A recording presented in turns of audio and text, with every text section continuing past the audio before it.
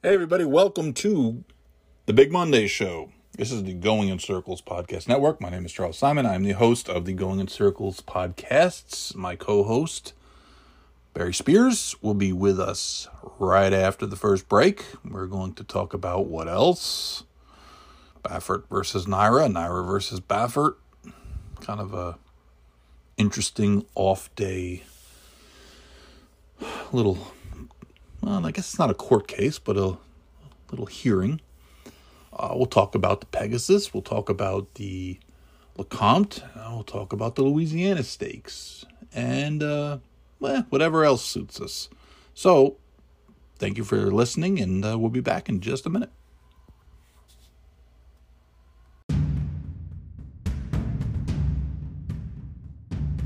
Hey guys, I wanted to make you aware of a new company that's out there making some really cool apparel and other swag. Fan-Tack. www.fan-tack.com. Check it out. They've created a bunch of logos and stuff for an expanding list of jockeys, and they also are doing some Going in Circles swag. So if you want any t-shirts or hats, hoodies, and cell phone covers, check it out. Fan-Tack. Fan-Tack.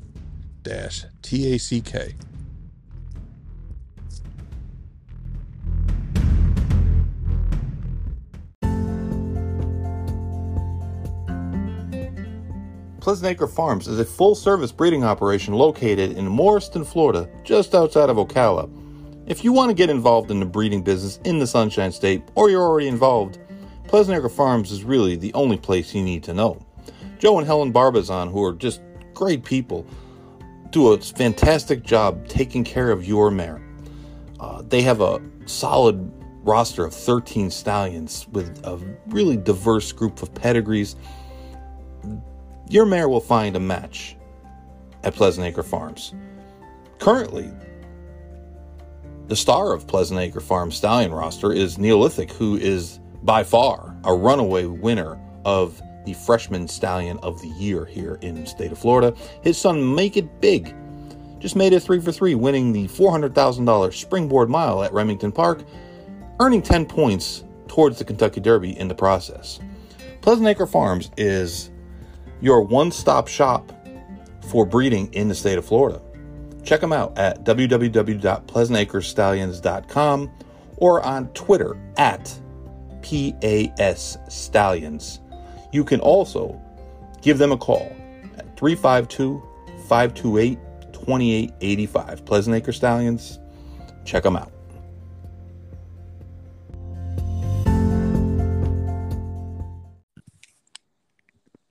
Hello, Mr. Sniper. Hello, Mr. Simon. How are you? Evening. Just trying to stay warm. I can't lie. And I know our listeners are going to be like, dude, it's only 60. It's actually in the 50s now here. You know, the thing is this, and I'm sure everyone despises us for talking about it, but it's not supposed to be cold here. I have no heat where I live. What do you mean? Oh, yeah, that makes sense. Yes. So it was rather chilly last night. It's not too bad right now, but I mean, listen, we'll survive. But actually, the worst day of the week is supposed to be Saturday. Saturday is supposed to be the coldest, chilliest day of the next 7.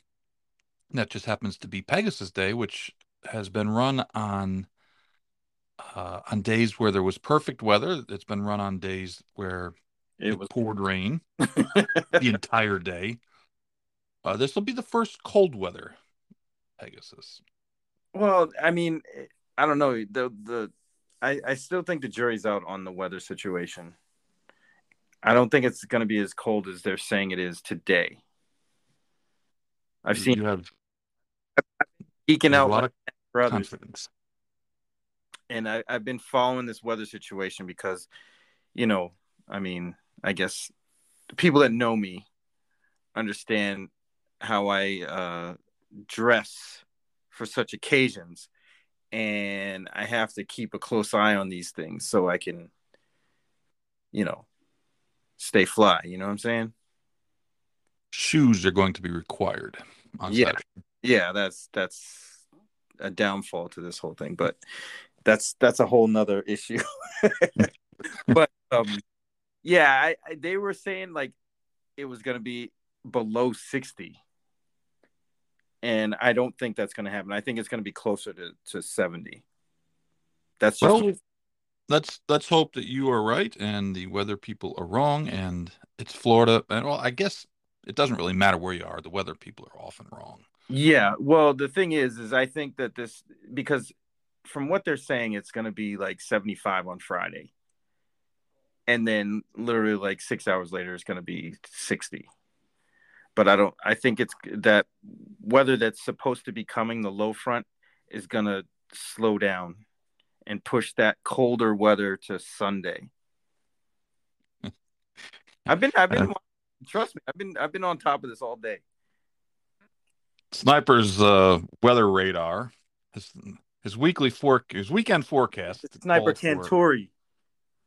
If Cantori shows up at this Pegasus, Oh, then we're doomed. you know we're in big trouble. I don't know. Like the weather's been kind of crazy. There was a volcano in Tonga. There was an earthquake in Haiti, and it's going to be cold And in there's gonna South be an Florida. upset at the Pegasus. How about that? A what? An upset? There Yeah. probably will be, but on the undercard. No, the main draw. Listen, man, I know you like the chaos, but I'm wishful thinking. those two horses are going to be so far ahead of the rest of those donkeys that it's not even going to be close. And if I called your horse a donkey and you're in the race and you're offended, too bad. Your horse is a donkey compared to those. Okay, I'm gonna have to go back and get audio clip. You can. I will mark this down at 3:55 of the show. I called everyone else donkeys, and Yep. it's not. I mean, I'm not saying your horse is a donkey. Period. It's just a donkey compared to the other horses, who are roughly 10 lengths better than your horse. But hey, you know what? Someone's going to be third, someone's going to be fourth. And a friend of mine today told me, listen, it's possible upsets happen For real, man. if, well, the logic was that jockeys would fall off at the start of the race. And if that happens, well, all bets off. But yeah, I'm the field is not officially set, but Stiletto Boy Find out tomorrow, right? or uh Winston Sir Winston Thorpe is But Winston can dig deep one time. yeah, he can dig deep. Retire right after that. Just win the Pegasus. After this race, they're gonna retire him. He's gonna Yep. be a ditch Go out digger. on top, big boy. He's gonna go on top right back to right Right back back to to getting Canada. ready for Woodbine for the whatever they have in May at Woodbine, going a mile and a 16th on the synthetic track. I really don't have a great feel for who's going to be in any of these races. I mean, I've seen some of the probables, and I mean, I'll kind of withhold judgment till after the races are drawn later this week. But the Tomorrow, filly right? and mare race looks like an interesting race. I mean, there's no standouts, that's for sure. But I mean, that makes it kind of an interesting race.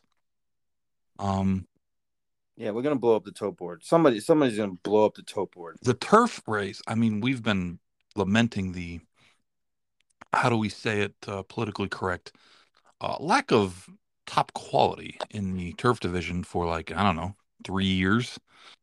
Um, but one of the ones that is pretty good is coming though off of a long layoff. That's Mr. Pletcher's horse who won last year, coming back to defend his title. Yeah, that it's gonna be interesting how the betting plays out in that race because the only horse anybody knows really is gonna be Colonel Liam. Depending. And Mike, the Meg Maker, former claimer contingency, which he always seems to have 2 or Cross 3, country. 4 for this race. You needed him last year, right? Yes. Yes, I thought I remember that. Yeah. Yeah. Um, Yeah. Didn't show up. but No, he showed up. I think he got fourth, right? yeah, he kind of made a little. He kind of made a brief run, and that was right before the video that you got of the guy that did the Yes. pirouette. He was doing some figure skating on On dry. dry ground, while maybe having sucked down a few of them $12 beers and landed right in the chair. Which actually was the if they should have, uh, no offense to the Eclipse Awards, but you're boring, man. The beanies were better than the Eclipse Awards. Oh, And the 10. fact of the matter is that there should be a racing video of the year. I mean, that would certainly have to be the favorite, right? I mean, I'm a little biased, but yeah. I mean, years ago we would have had the running of Oh, the the porta potties there in yes, at the Pimlico. Preakness. Pegasus. They should bring back. You know what? Of all the things the Stronach Group does, I can't believe that they haven't brought back Pegasus, They man. need to because that's a perfect fit. Like, You want to talk about moving racing to the next plane? Pegasus. That's the answer, man. Pegasus. I'm for I'm Pegasus down for Pegasus. for sure. Absolutely. There's two things the Stronach Group doesn't do. That I don't or doesn't promote that they do really well. And number one was Pegasus, and number two was is the Stronach 5. That's a really great bet, and it's a low takeout bet. You see, um, I don't. I'm sounding a little like announcer Pete without the voice here because that's his favorite bet. That's like the only time he bets like legitimate tracks. It's true. He will bet like He's an obscure sports quarterly kind of guy. you go up there in the summertime and visit him, and he's betting on some track in Idaho or the fairs in Utah. I don't even know how betting, and I mean it's nuts. He bets on Caymans, the Jamaican track. Oh boy.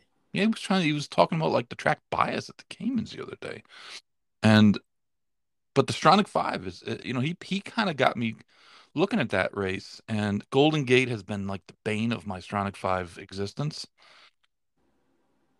And I know ITP like will shun me for saying this, but I almost have to go all into Golden Gate because I just have no idea what the hell's going on there, and I can get a 3 to 5 there beat no problem.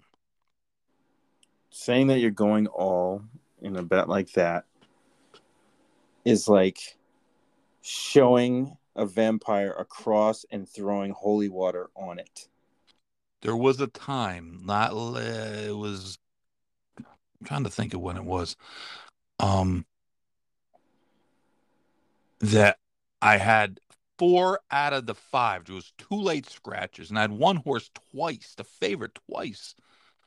And you know who won, right? Uh-oh. And of course, he beats the horse who had twice, and was paying damn good too.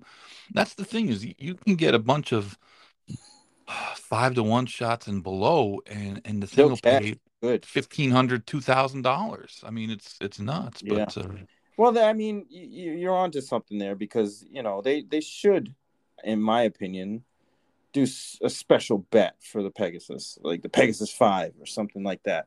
I mean, and I know they listen, so maybe we'll see it next year.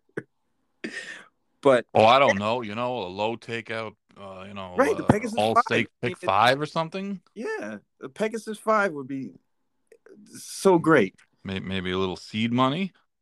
Exactly. We can cross off like Ja Rule from the concert and take his one, Or even break up the race. the $5,000 that he gets paid, Not 5 consecutive races, 5. and just seed a little bit, man. Like, They this is the get kind crazy. of thing that works. We need some creativity. But I yeah, know. I'm with you. I think they should do a special bet just for Pegasus Day. Why not? Yes, I agree. I mean, I think tracks need to start trying to to capitalize. I mean, certainly the stakes days, the big days have worked for them, for the racetracks. All the racetracks have done this. Um, I'm unfortunately old enough to recall when Saratoga had a legitimate steaks every day, unlike now where they have some really nonsensical steaks on some of the weekdays. But I remember when the test was run on a Thursday. Um, but I remember when the test wasn't grade one. I think when Lady's Secret won it, I don't think it was a grade one. It was a great show. I think it was a grade two. Yeah. Yeah. I remember that was kind of Classy Kathy won the test for Shug when Shug was still Claude and he was training for Lob Lolly and this was kind of before he became, Shug and that kind of I'm not saying that particular race or that particular horse, but that was kind of when um you know, the spotlight kind of started to shine on him, and then he wound up getting the Phipps jobs not too long after, and wound up becoming, of course, like a legendary trainer.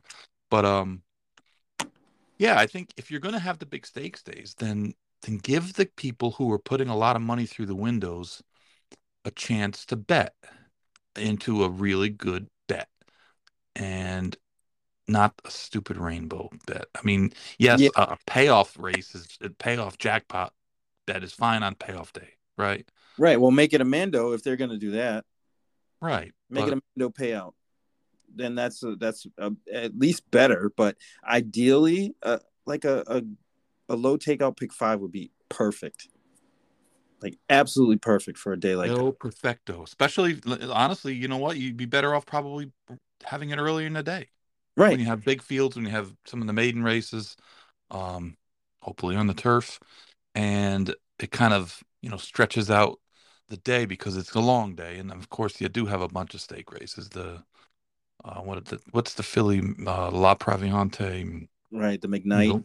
Right. I mean, and those are always big fields, but Good races always too. on the days where you're going to have a tremendous amount of handle, like why not try to get more? Why not try to capitalize on that? And I know, Suggestion. I know what people are going to say, but No, listen, it's it's just not doom and gloom. That's just a it's suggestion. That's wanting the people to get the most out of that day. There's nothing wrong with that. That's not negativity. That's actually positivity in my view.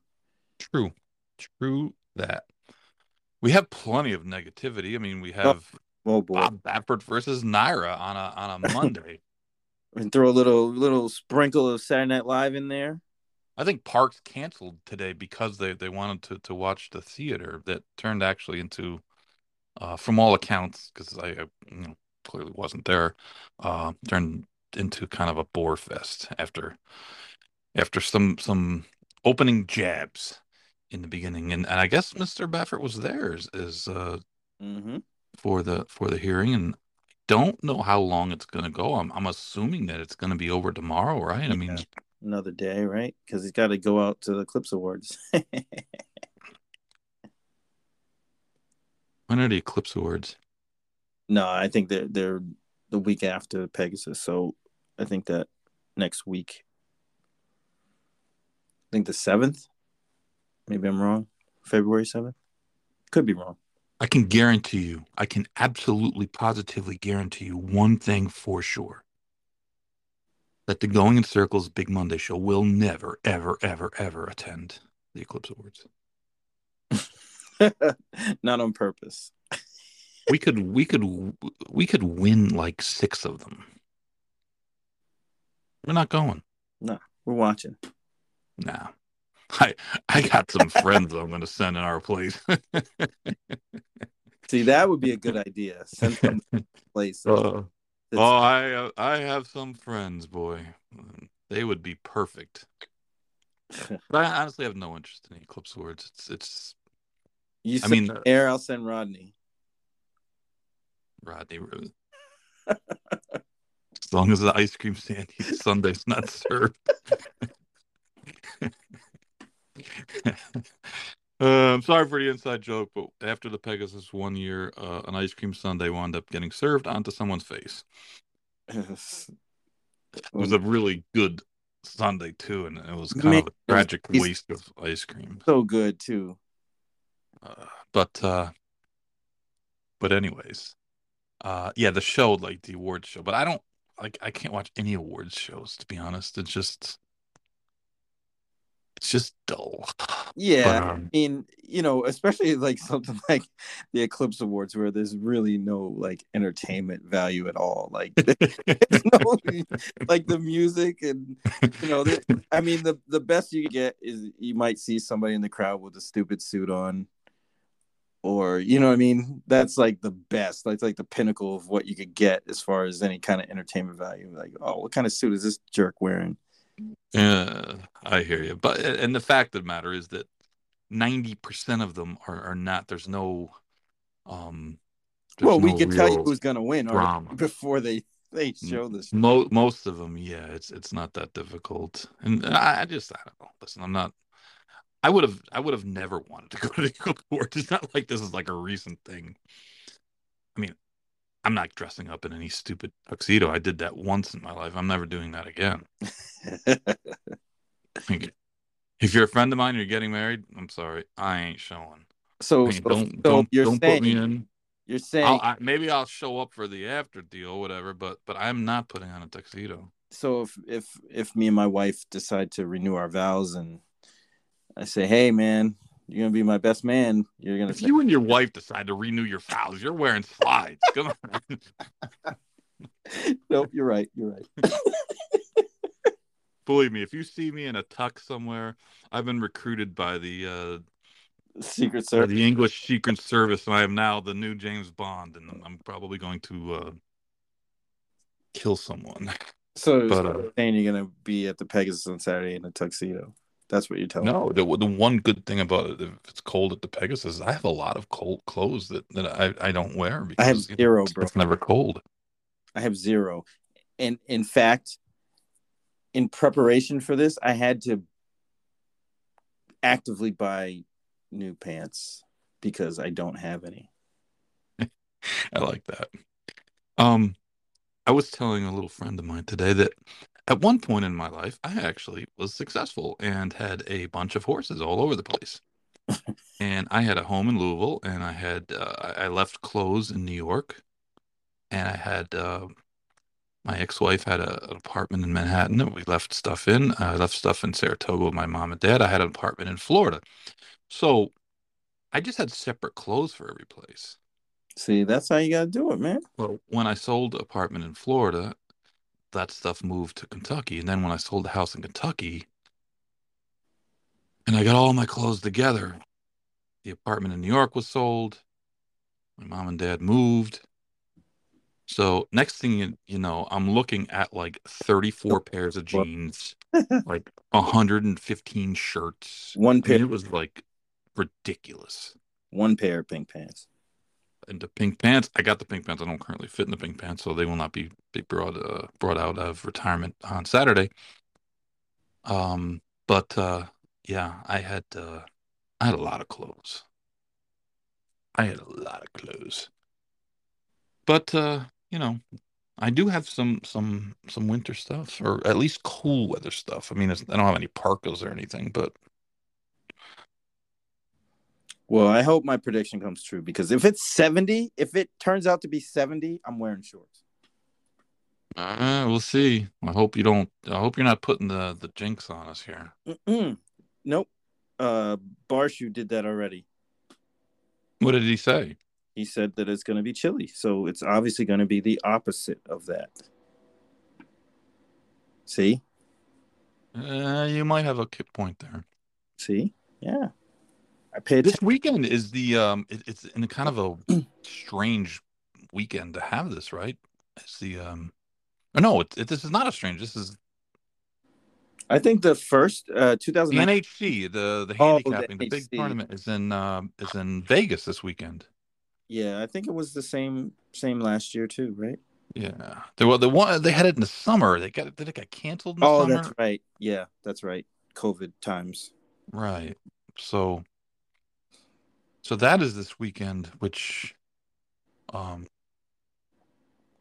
no, which absolutely doesn't make any difference to anyone that's not going there. But good luck to the guys playing because Yeah. Those are There's those are also the Southwest. it's the I just looked the forecast up. It's down to 57 That's what now they said, but I'm telling you, man, it's not going to be that cold. and windy. It's not going to be that cold. 25-mile-an-hour winds. Yeah, if that happens, you'll see my angry eyebrows all day. And it's kind of humid too, which makes it worse. But Super cold. it's not gonna be that cold. It was supposed to be 42. 40 something, yeah. Nope, it's pushing off. They're going to be falling all over. Anybody comes down for the weekend, man, prepare Yeah, for make sure they get some video. Again, on the weekend. They will fall out of the trees. But they are everywhere, man. And they're quick. Those things are fast. They are. I kind of live in like a swamp almost, but and yes, I saw mosquitoes today. Like these must be like the West Nile mosquitoes, right? That it's like 55 and the mosquitoes are still buzzing around. But anyways, we got entertained briefly today by the Baffert the guys reporting from in New York. I want to give a shout out to from HR Nation there that was doing it. Look up his name. I'm sorry, I Matt. His name. I know his Matt. first name. That's right. Yes. It's kind of interesting that you know, listen, I'm not a I mean, most of my legal knowledge comes from like Law and Order and like Judge Judy and Judge. I mean, that's like like legal knowledge, but it seems like Baffert's just going to play the "hey, they're against me because I beat them all the time." Well, we hardly race in New York too, and they use Dynamic One as like a horse that was getting because Bob Dynamic One with Medina Spirit in the Kentucky Derby. But by that measure, basically 3/4 of the owners in America would be barred from that because everybody beats Dynamic One. He hasn't won a race, and he hasn't. I mean, seriously, like Dynamic. And honestly, I did. Well, I have think him. they used that one because in my numbers on Derby did not. I think they included that horse because he was owned by somebody on the NYRA board. I think that was the context of that. But I mean, yeah, I think he didn't know. He didn't know. He didn't know. Yeah. For example, for a lot. Hey, listen, if you were a farm's owner, you don't. I mean, vice. But that's the one you're coming up with. Yeah, I mean, he hasn't won a race in over a year, right? Even if like there's some vendetta against them, they still have to kind of prove that there's some vendetta, and without any actual like that's not going to sway anyone, right? I mean, that was your go-to, huh? That was the one, and I don't know that they may have. That was the one that was. It just doesn't seem like that own Dynamic One would be like, yeah, we got to get rid of Baffert because we would have actually got a check. We would have been ninth.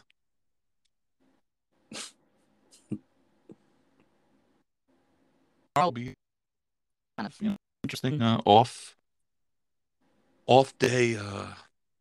Pegasus draws, man. Come on, Pegasus draw. Well, at least we'll find out who's in. Wouldn't it be great, or maybe not so great, if Life is Good drew the rail and Knicks Go drew that post two outside? I'd like to see him draw post one and post two. No, I wouldn't want that. It's too easy. Then they have to duel. Right. There's no way around that. But I don't know, man. Stranger things. Tactical race. Obviously, like who draws inside and who draws outside matters, right? Because the guy on the inside can't.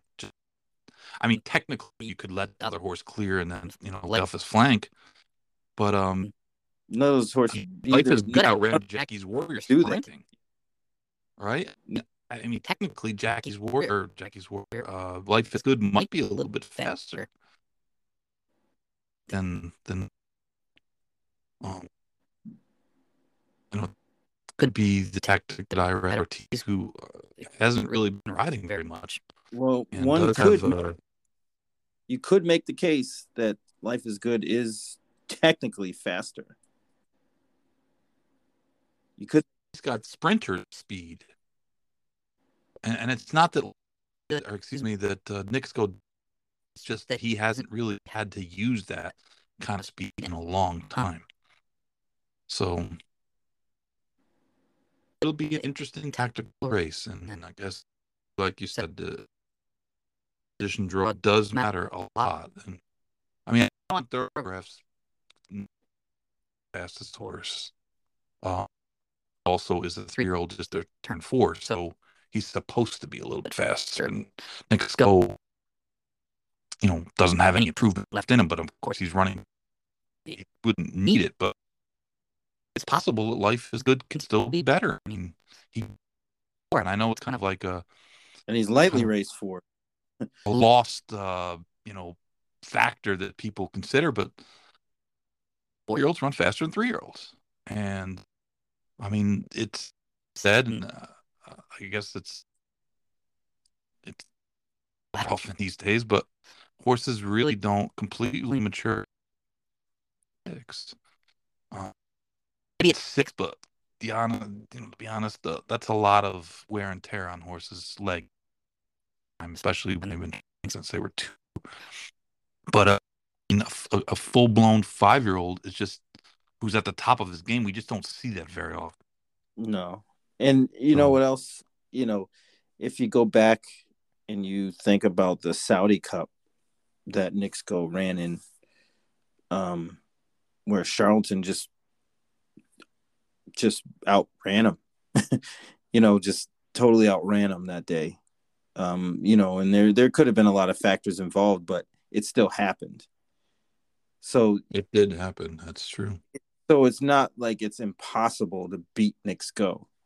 And I think, he's getting a little bit of that air because he's been so good for so long. But it's going to be a really good race. I'm interested to really see it. I think it's going to be. Well, I don't know if we can say well worth the price of admission because it's pretty steep, but I hope it lives up to the billing. Yeah, exactly. But I mean, the one thing, like you just kind of said, was that because the Saudi Cup is run basically around one turn, like it's an odd setup, and Nick's Go has been virtually unbeatable around 2 turns.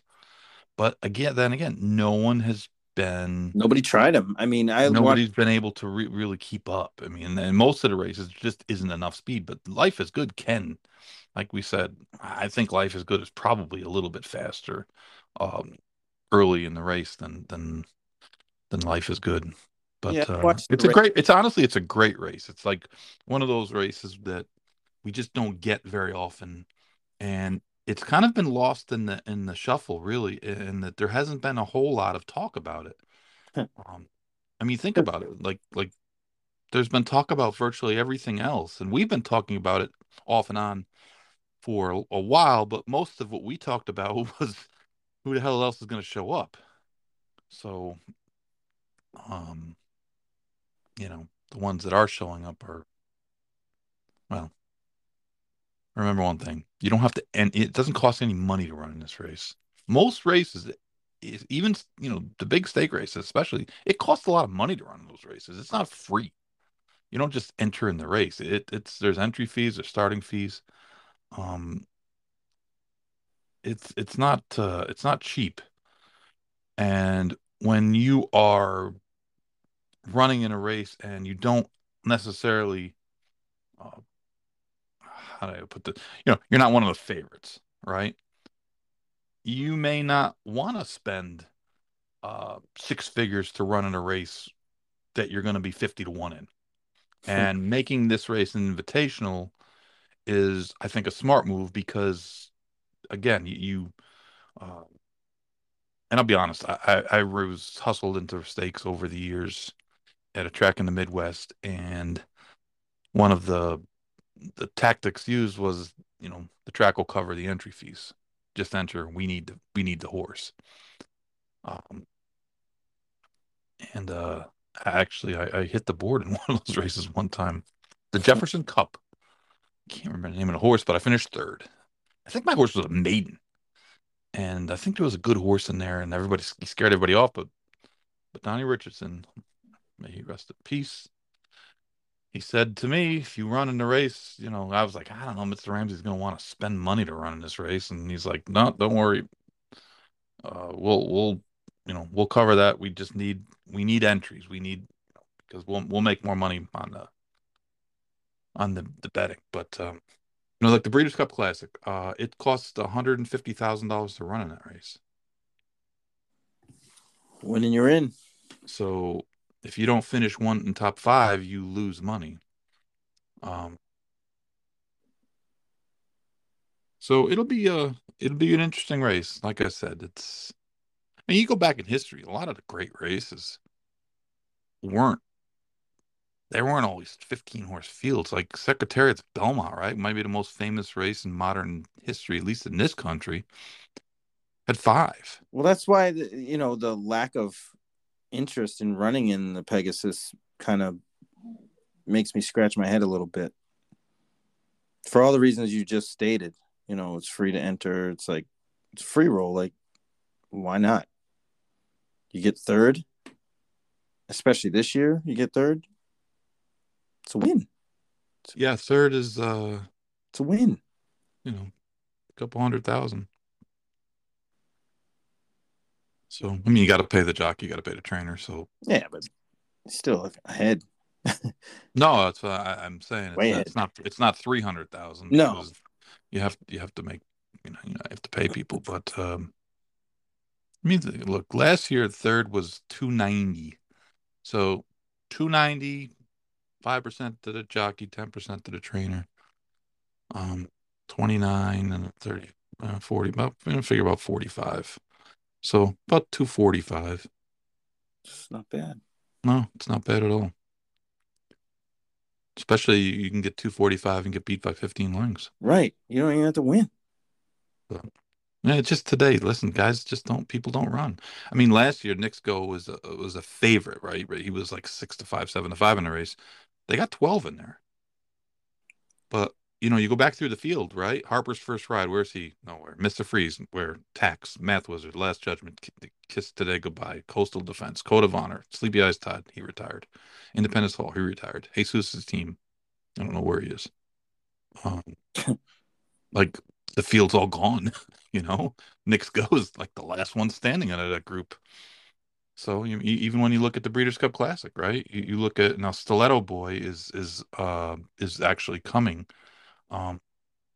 There was some issues with the plane from California that had 5 or 6 of the Yeah, I heard horses. about that. There was a pilot issue, but apparently it has been solved and the plane will be coming tomorrow. But you look at the Breeders' Cup Classic, right? Who's coming out of there? Next Go. Medina Spirit, unfortunately, has passed away. Essential Quality is retired. Hot Rod Charlie's in Saudi Arabia. Stiletto Boy, who has got to figure out how to make up 10 lengths. He's coming. Art Collector is not. Triple E, I don't believe is. No, I think he's keeps staying out and running in a sprint race out there. And Max Player, no, never runs good outside of New York.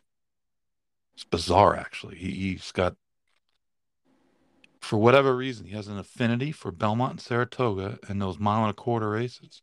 There's quite a few horses like that over the years, that just. His record outside of New York was, I think he won a race as a 2-year-old, I think at Parks. But I mean, excuse me, he just is not, he doesn't show up. It's crazy. A horse for a circuit. We're like Chess Chief, the Yes, fairground. Chef Chief. Unfortunately, Chef Chief circuit is not this one. He's coming to, probably get hot and dirty. But he is coming. Like I said last week, it would probably be a lot more interesting race if it was just a match race. If there was just two in there, and they just squared off, right? Telling you, Just put man. them out. Just let them roll. But Telling you, don't count everybody out. That's all I'm gonna say. well, I mean, upsets do happen. Look at the stake, the Derby prep, the only Derby prep this past weekend at the fairgrounds, the Lecomte, which Call Me Twitter Midnight didn't make. rallied from way back, and it literally seemed that every single person on Twitter had that horse. Everyone. I know Craig, David Aragona. I know Bruno was talking about it. I know somebody. I think Vic Stauffer picked him and had the exacta in the contest, the El Hombres contest. Vic's got a huge lead. Don't be cheap speed, Vic. But Yeah, how'd he go off 28-1? I don't know. Everybody I on mean, Twitter had him. I admit it. Like I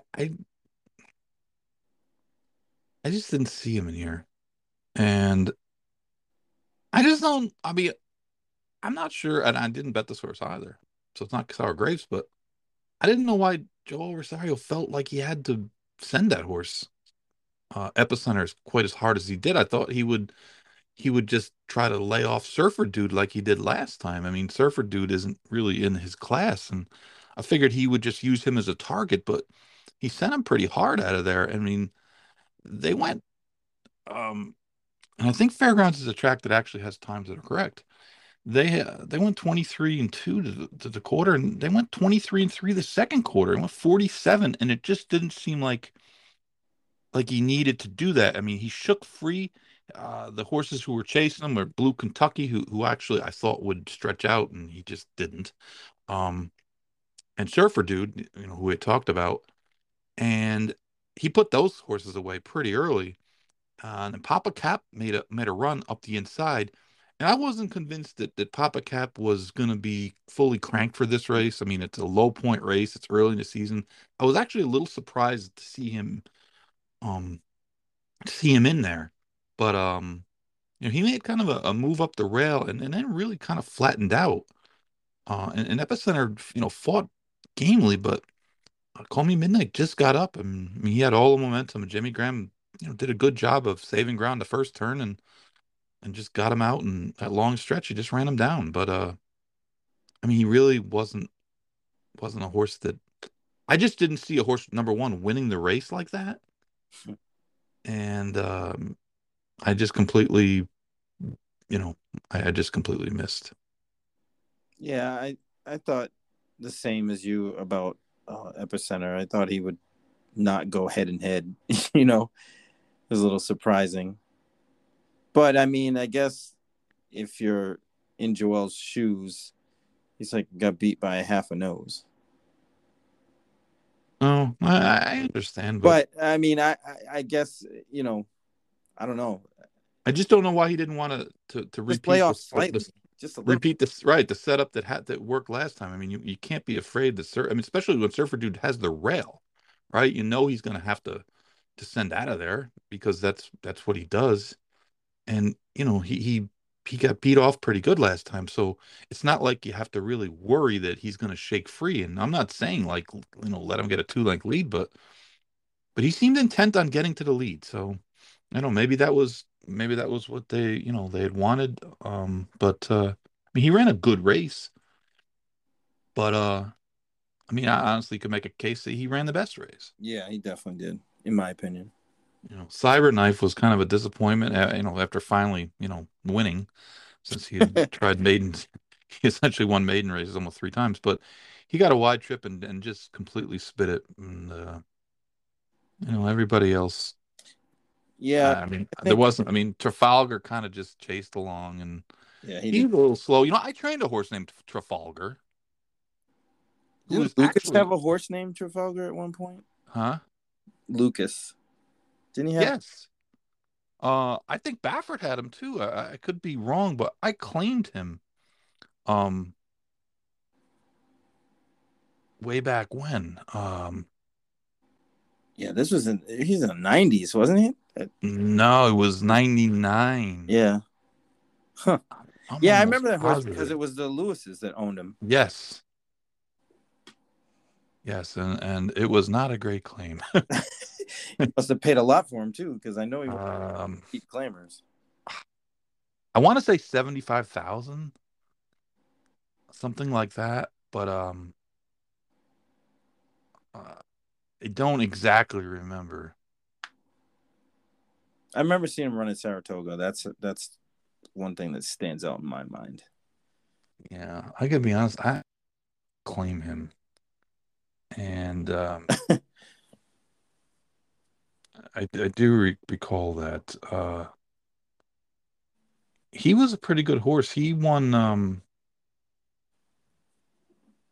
What did he win? Yeah, he had a big race that he won. He used to run second all the time. He won the Lafayette at Keeneland as a 3-year-old, Maybe that's the one I'm thinking of. and he finished second in the Reaver Ridge. He finished third in the King's Bishop. He finished second in the Jerome. He finished second in the Vernon Underwood. Um, The perennial runner-up. yeah, he finished second in the Maryland Breeders' Cup. He finished second in the True North. He finished third in the Suffolk Breeders' Cup. He finished second in the Al Phenomenon. So he's basically like, the sprinting midnight bourbon. Trying to think of here's, I think I claimed him at Saratoga. Yep, I claimed him at Saratoga for 75,000. Cool 75. Yes, he finished third that day to Lumberman. I And like that horse. I remember him too. yep, Trafalgar. He was Wayne Lucas, Bob, and Beverly Lewis. And I remember I ran him back, I think, at the Meadowlands. At night. Yes, on the turf. I was kind of hoping it would come off the turf. And, when the horse that kind of, um, I mean, by that point, he had kind of like, shown what he was, right? But I figured maybe we'll try him on the turf and maybe, it'll wake him up. And the Meadowlands has always had a really nice turf course. I mean, it's always a nice turf course. And I ran him over there and he didn't do any good. And I gave him some time off. And I don't remember like if he got claimed from me or what. But yeah, we brought him back and tried him in the Nureyev at Keeneland. Hmm. That didn't go so well. Then he was really, I don't think he got claimed from me. I think I gave him to, I think I sent him home, and I think they sent him to another trainer. He got claimed away. But yeah, he was. I knew there was a horse named Trafalgar before. Anyways, for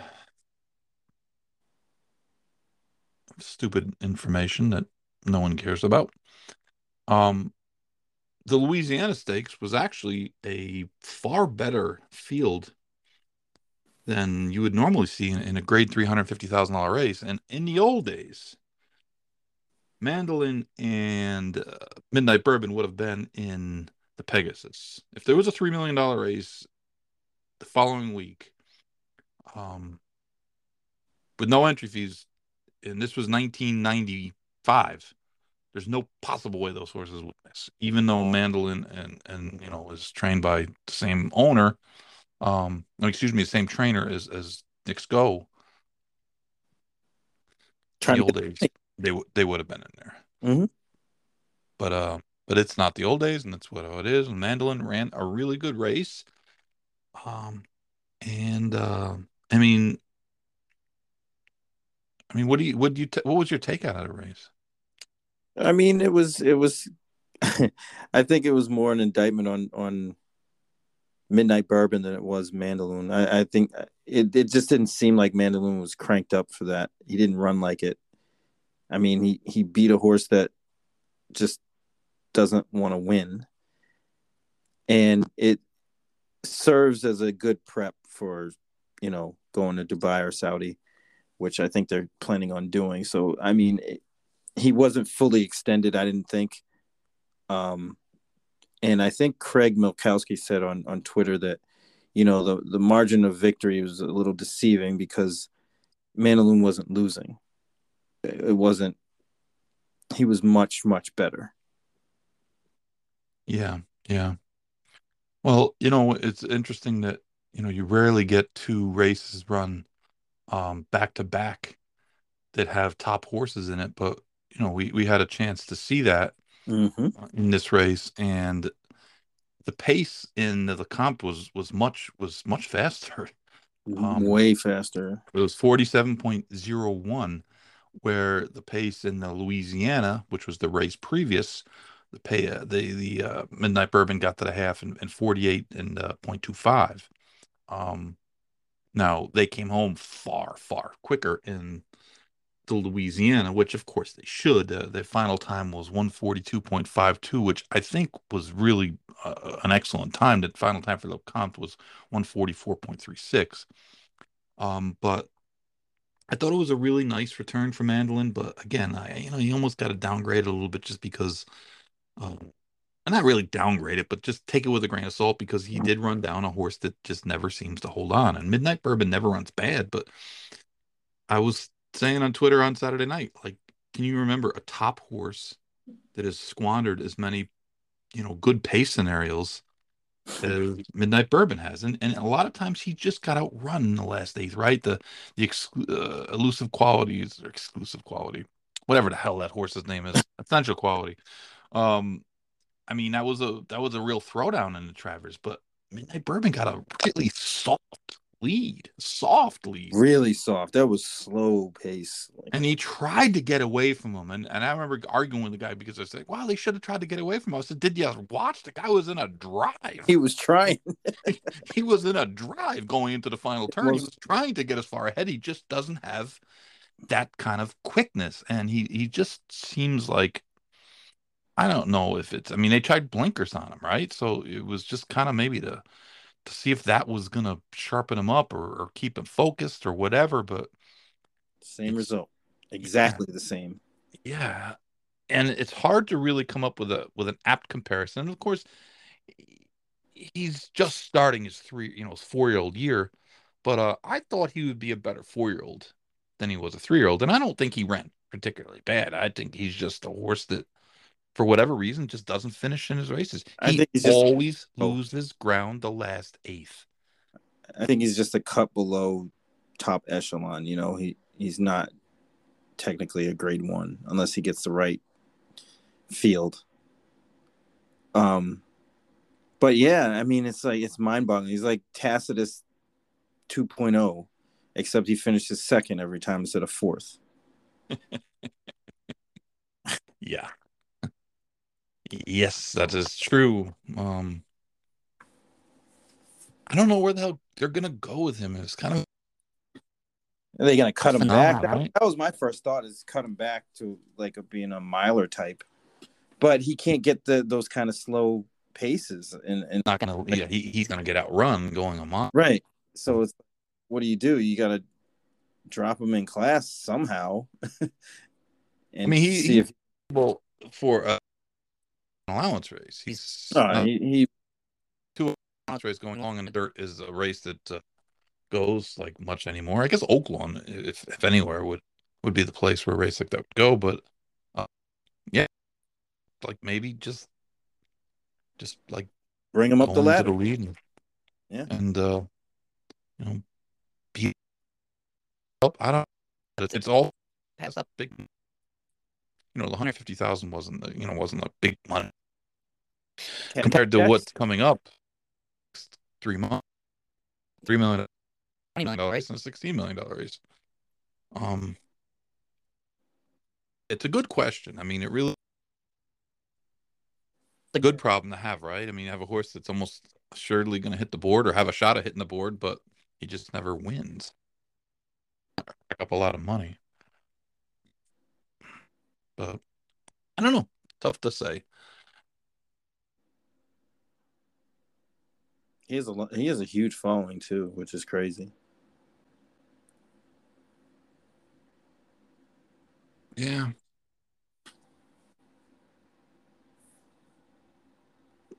I mean, he definitely, gives everybody the thrill because he's going to be on the lead. Well, he'll be on the lead if there's no one to challenge him. 24, 2, 48, and I mean, actually shaded 3. I mean, 24, 3 consecutive. It's almost actually a little strange. His first quarter was 24.39. His second quarter was 23.86. The third quarter, 0.98. The fourth quarter was 23.98. And then, when he got wore down, 16 and 6.31, which is fast. I mean, that's going on 16th. Pretty good. I mean, it's a good time. I mean, they're pretty good horses. He's another horse that's, I mean, his two biggest wins, he finished first, and he's won Derby at some point. But that's also, one of the things to think about too with Midnight Bourbon is it's just maybe the horses that he's gone up against were just a little bit better. Not even for the fact that he ran bad; they were just better. No, I mean, you're right. He minus type horse. Yep, a 4A, as we call it. And honestly, the truth of the matter is that a race like the Louisiana Stakes, standing second at the fairgrounds, you usually don't catch mandolin type horses in that race, right? You the chess Bourbon. chiefs. Midnight Bourbon. Another winner for Into Mischief. Some point he might just stand for $1 billion. But it's a little bit of sad news with Into Mischief, and his dam, Leslie's Lady, who was one of the all-time great mares ever. Tricky Creek mare. She was the dam of Beholder and the dam of Into Mischief and the dam of Mendelssohn. It's pretty impressive. Yeah, pretty sharp. I mean, that's there's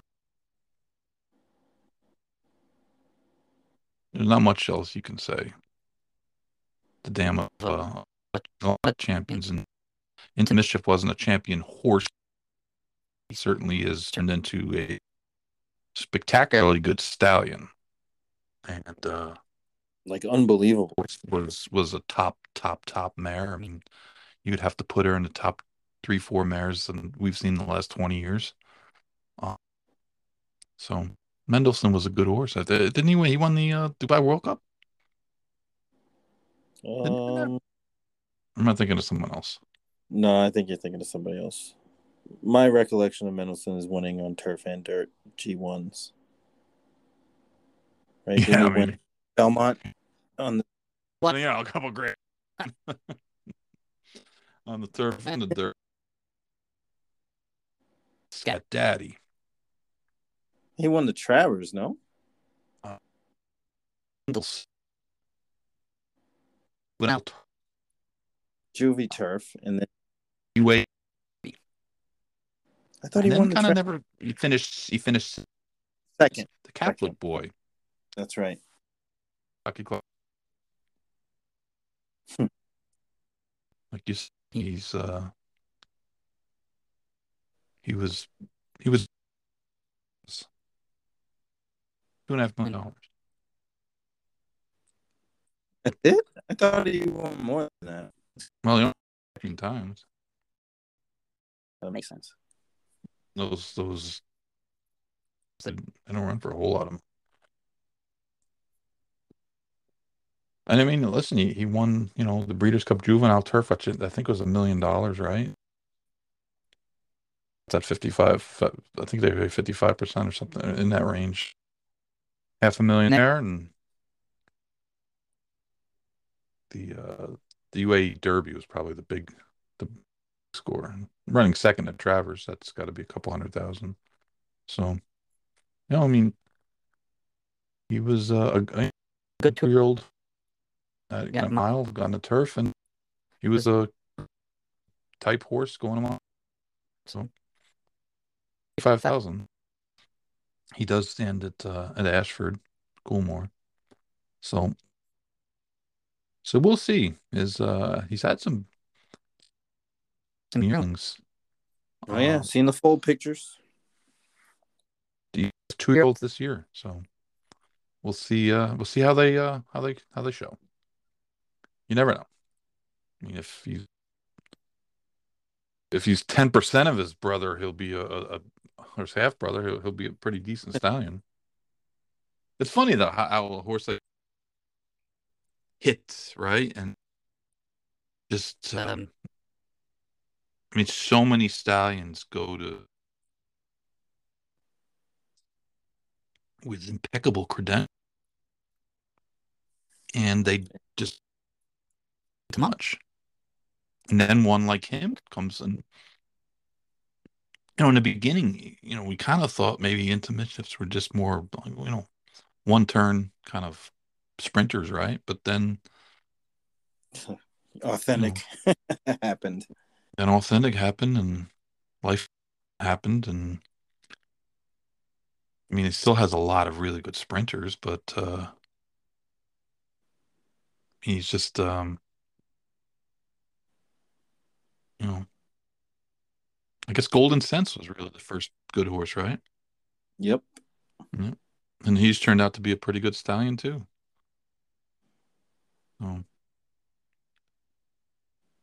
So anyways,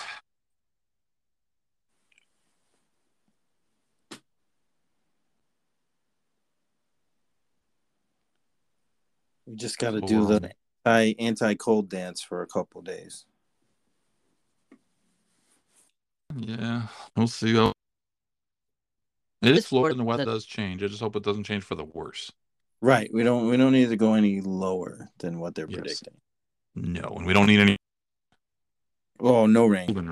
Would be really no rain. Really we don't need the rain. That was the worst. Yeah. I mean, you could hardly see City of Light win that race. It was warm, but I remember it was raining that morning at 5:00 in the morning. It was pouring out, and it stopped for a little while, and then it started raining again before first post. And Peter Miller was crying like a baby. Oh, they kicked the turf race stuff, turf sprint race. I'm like, but like serious. Yeah, come on, short guy. Use your head. Cry baby. But yeah, there was. We probably should do a little bit of it. We do it this week. That's right. We can. That rain gave us Hidden Scroll, though. That rain gave us Hidden Scroll. It did. It unleashed Hidden Scroll onto the racing scene, and at 8-1, mind you. Little did we know that was going. That was going to be the highlight of the career. That's not a guy that usually has win by 15 lengths first time out, but he never got it. He never really came back to that. He had a couple decent races. When he run in the Fountain of Youth, and he got that horse of Mejia's, and oh yeah, that's yeah. He never star-crossed, I guess we'll call it. I felt There's it. actually um, a derby prep on Saturday Yeah, Southwest, at correct? Southwest, which field as many of the races at Oklahoma 12 horse field. Kind of interesting group of horses. I don't know that there's any. Mr. Baffert does ship in New Grange. Um, Just a wake me up. couple other West Coast. Phil D'Amato, Don't Cross the Devil. Ships in. No, he was going to run the. He got sick or something, or got a quarter crack, or I don't remember. There was some kind of issue, but he looked like he was a pretty decent horse. Mr. Lucas has got one in there. Ignitus. There you go. Mr. McPeak, of course, has Costa Terra for the Gunrunner Connect. On Moquette, our man has Osborne, who drew Mr. Asmussen's. Yeah, Barber Road talked about him, didn't we, on here? Yeah. I thought he ran good in that first prep. He did. Yeah, just wait. Wharton runs. That's all I want to know. When Wharton runs, Cox and wake me up. Viv, who rallied from was very, very wide, but was 12. Same trip. Wide is going to probably be his thing once again. The King Cox is kind of a competitive race. Is race number 10 on Saturday at Oaklawn. Collusion Illusion. Nashville, formerly the world's fastest horse until he wasn't. He's in there. Seven Nation Army. Mr. Moquette's got him. Double Crown. Illusion shows up, I have to bet against him. He's not that good. Collusion Illusion. Maybe he'll like the Midwest.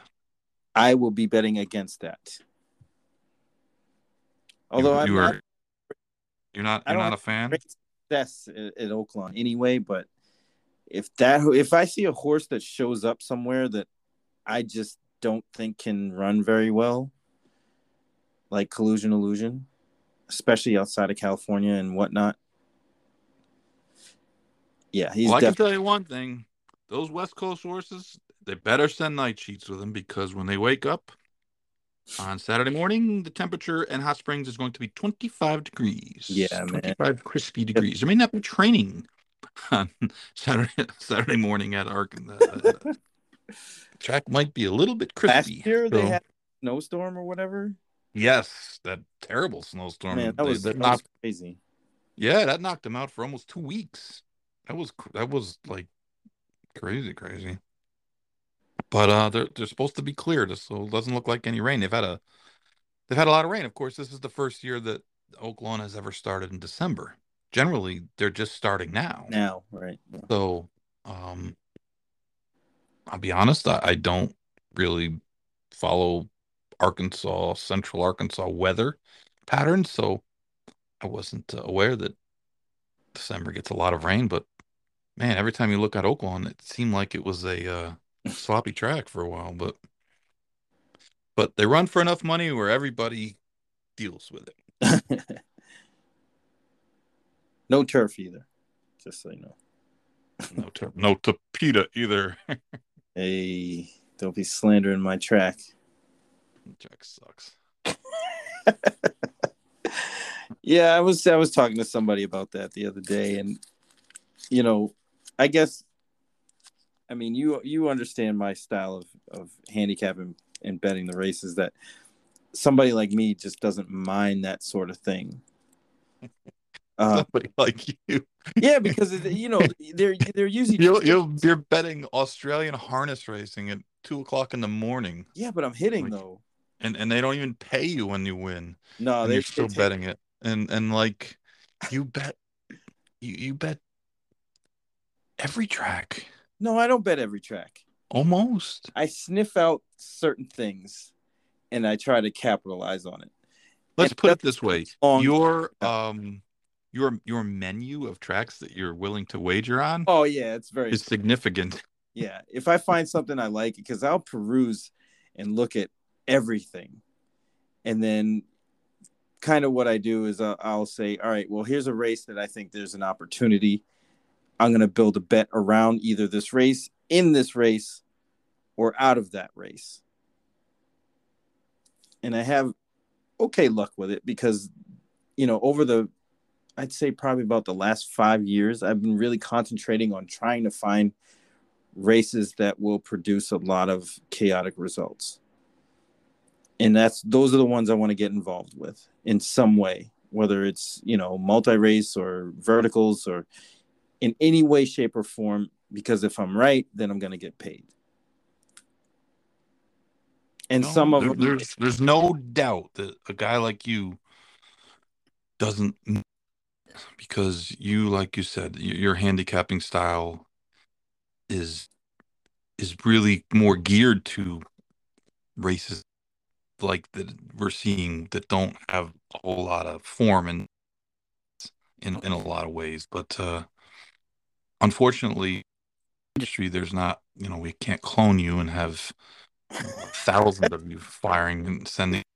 But no, I understand, but I also understand why people don't like it. And yeah, that was my other point is like I understand because they're usually cheaper horses that are very inconsistent, and some people just it maddens them, it frustrates them to even look at races like that, and it does me sometimes. Like if I get, I don't know, like burnt out a little bit and looking at past performances all the time and that sort of deal, it is mind-boggling because every horse looks the same. They all lose by 20 lengths, and you're like, what's going to happen here?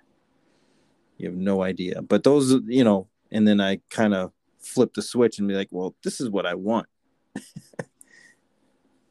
yeah, that's, and you got to also understand too that the one thing about turf racing was that, number one, together, right? You don't see these huge gaps, and even when your horse gets beat, they usually they're pushing somewhere within um the photo finish.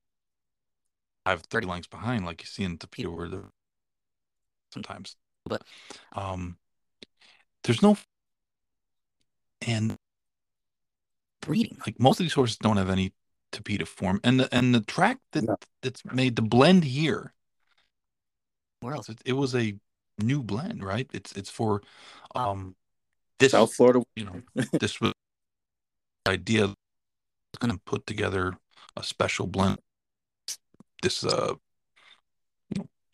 track, right? It's completely different than what you would get at Woodbine, or Presque Isle, or so it's kind of a new one. It's not even the same as the other ones. And look up a horse, and most horses you can categories and pretty much say, I think this horse, or this horse doesn't really show any turf breeding. When Tapita, we really don't have any or very much, right? It's kind of an unknown, and the inside is not good. No, not at all. I know a lot of people have when the tracks that when the inside is not good becomes difficult to figure how the race is going to be run. It's a lot easier figuring out who's going to be able to save ground, right? Who's going to get to the inside, especially in turf. It's almost like you're handicapping the opposite of a turf race. And I think that is one thing that bothers people. And some other complaints I've heard is that, races where horses are 11 wide and just go right on by, like ground loss doesn't matter, and then speed is great, and another day speed is. It just seems like there's no consistency, which is, Piper is looking for. He's looking, he's looking to zig when everyone else is zagging. And I've seen tickets, and I've seen you win a lot of uh, on horses that aren't easy to come up with. So I know that you're really successful at doing this, but it's just it's hard to teach old dogs new tricks. Mm. And Well, I think the other thing is too is just the lack of turf racing. And listen, there's issues with the turf course here, and it's going to need to be fixed. And that's one of the reasons why they're better than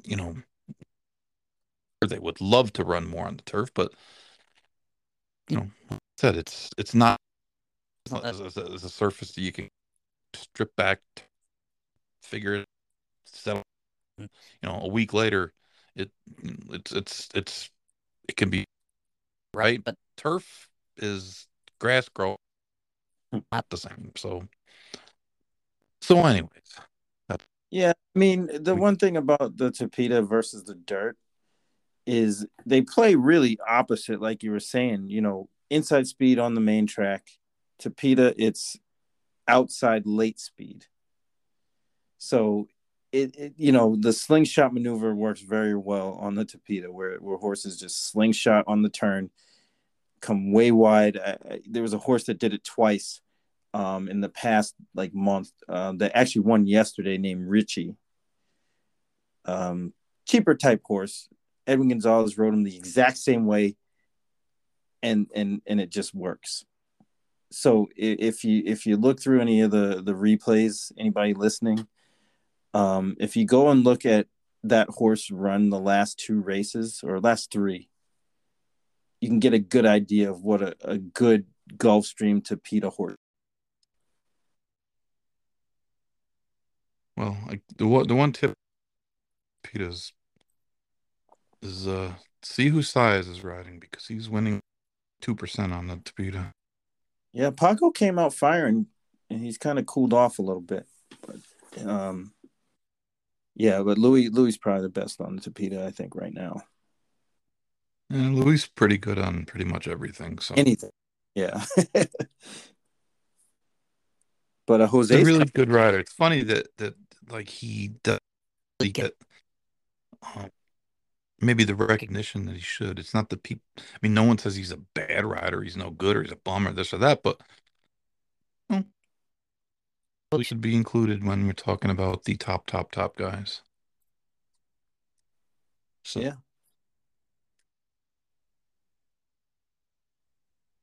and Jose Ortiz is coming, I hear. yeah, I kind of thought that was nonsense that he was going to stay up there the whole winter. No way. it's one of No way. the ideas that sounds so good until it gets Sounds really great. cold. It sounds great until He got it's a super bitter cold. chill last week. It was like, hell no, we're going to Florida. Pack it up. Yeah, and you're riding on the track, and it's like a plow field. They're going three quarters and 116, and I had enough of this stuff. Man, it's uh, and a couple winters, and I worked for Pistol Pete Viola in Huh. early '90s, and we were stabled at Aqueduct. Um, and believe there's not a whole lot of colder places than when you're walking across the from the back side and that wind starts blowing, especially when Hey, airport wind too. well, yeah, because you have the airport right next door, so you have no natural barriers and just coming right off the bay, the wind would blowing from the south. It would be chilly. But yeah, the track and that's back when they had the inner track. Hmm. Inner track was actually it took a lot. I mean, people made fun of it, but the track always pretty good shape. They put chemicals in it.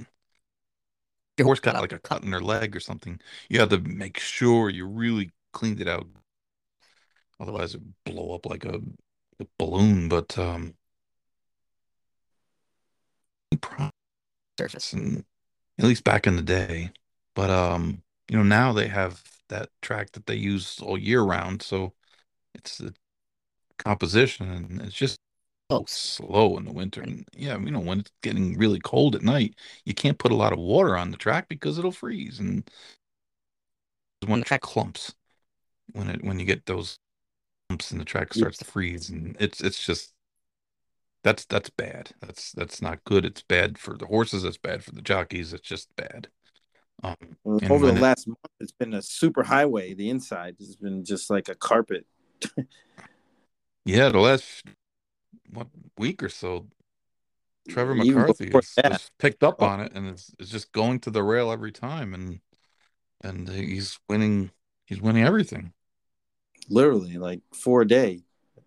Yep, On teamed up with Mig Jr. and my guy, doing really good. Nice, he's a nice kid, and really good dude. He's a really good dude. And, um, he's fortunate he's not quite as tall as his dad.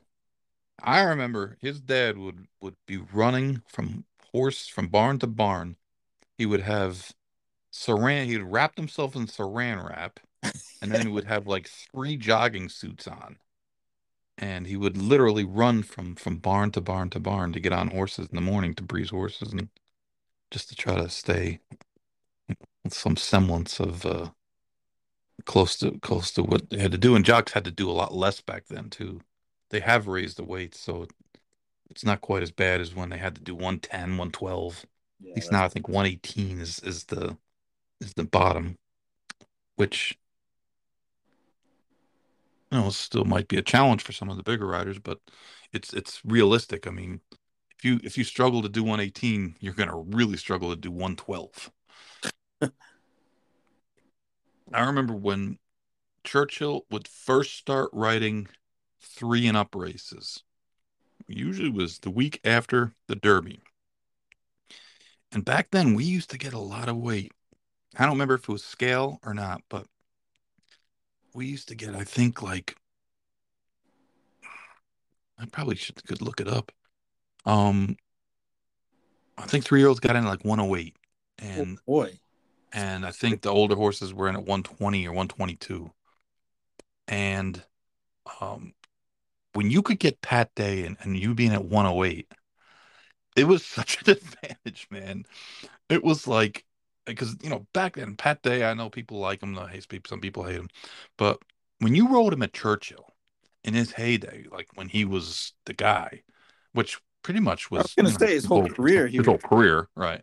But it was like, I mean, it was like a head start. You got Pat Day and 10 pounds or 12 pounds. Come on now. That was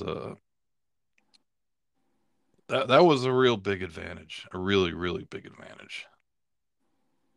But now, I mean, you just don't see that weight anymore. Uh, I mean, handicaps are basically dead. It was weird that they ran the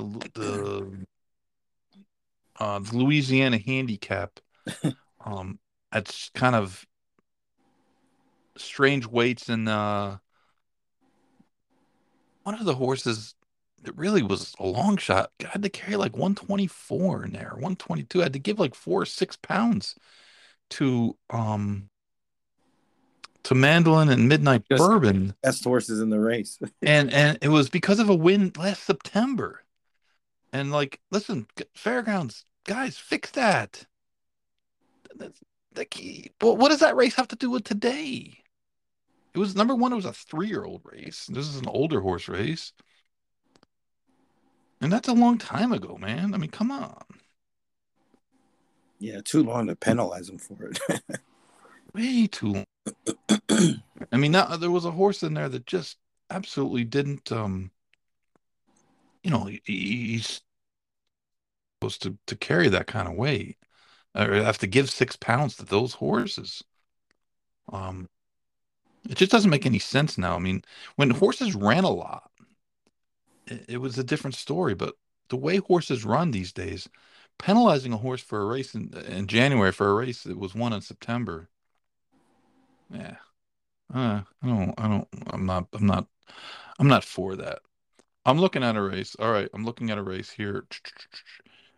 May 25th, 2000, an Oscar for Bert. Pat Day won. I ran him against older horses.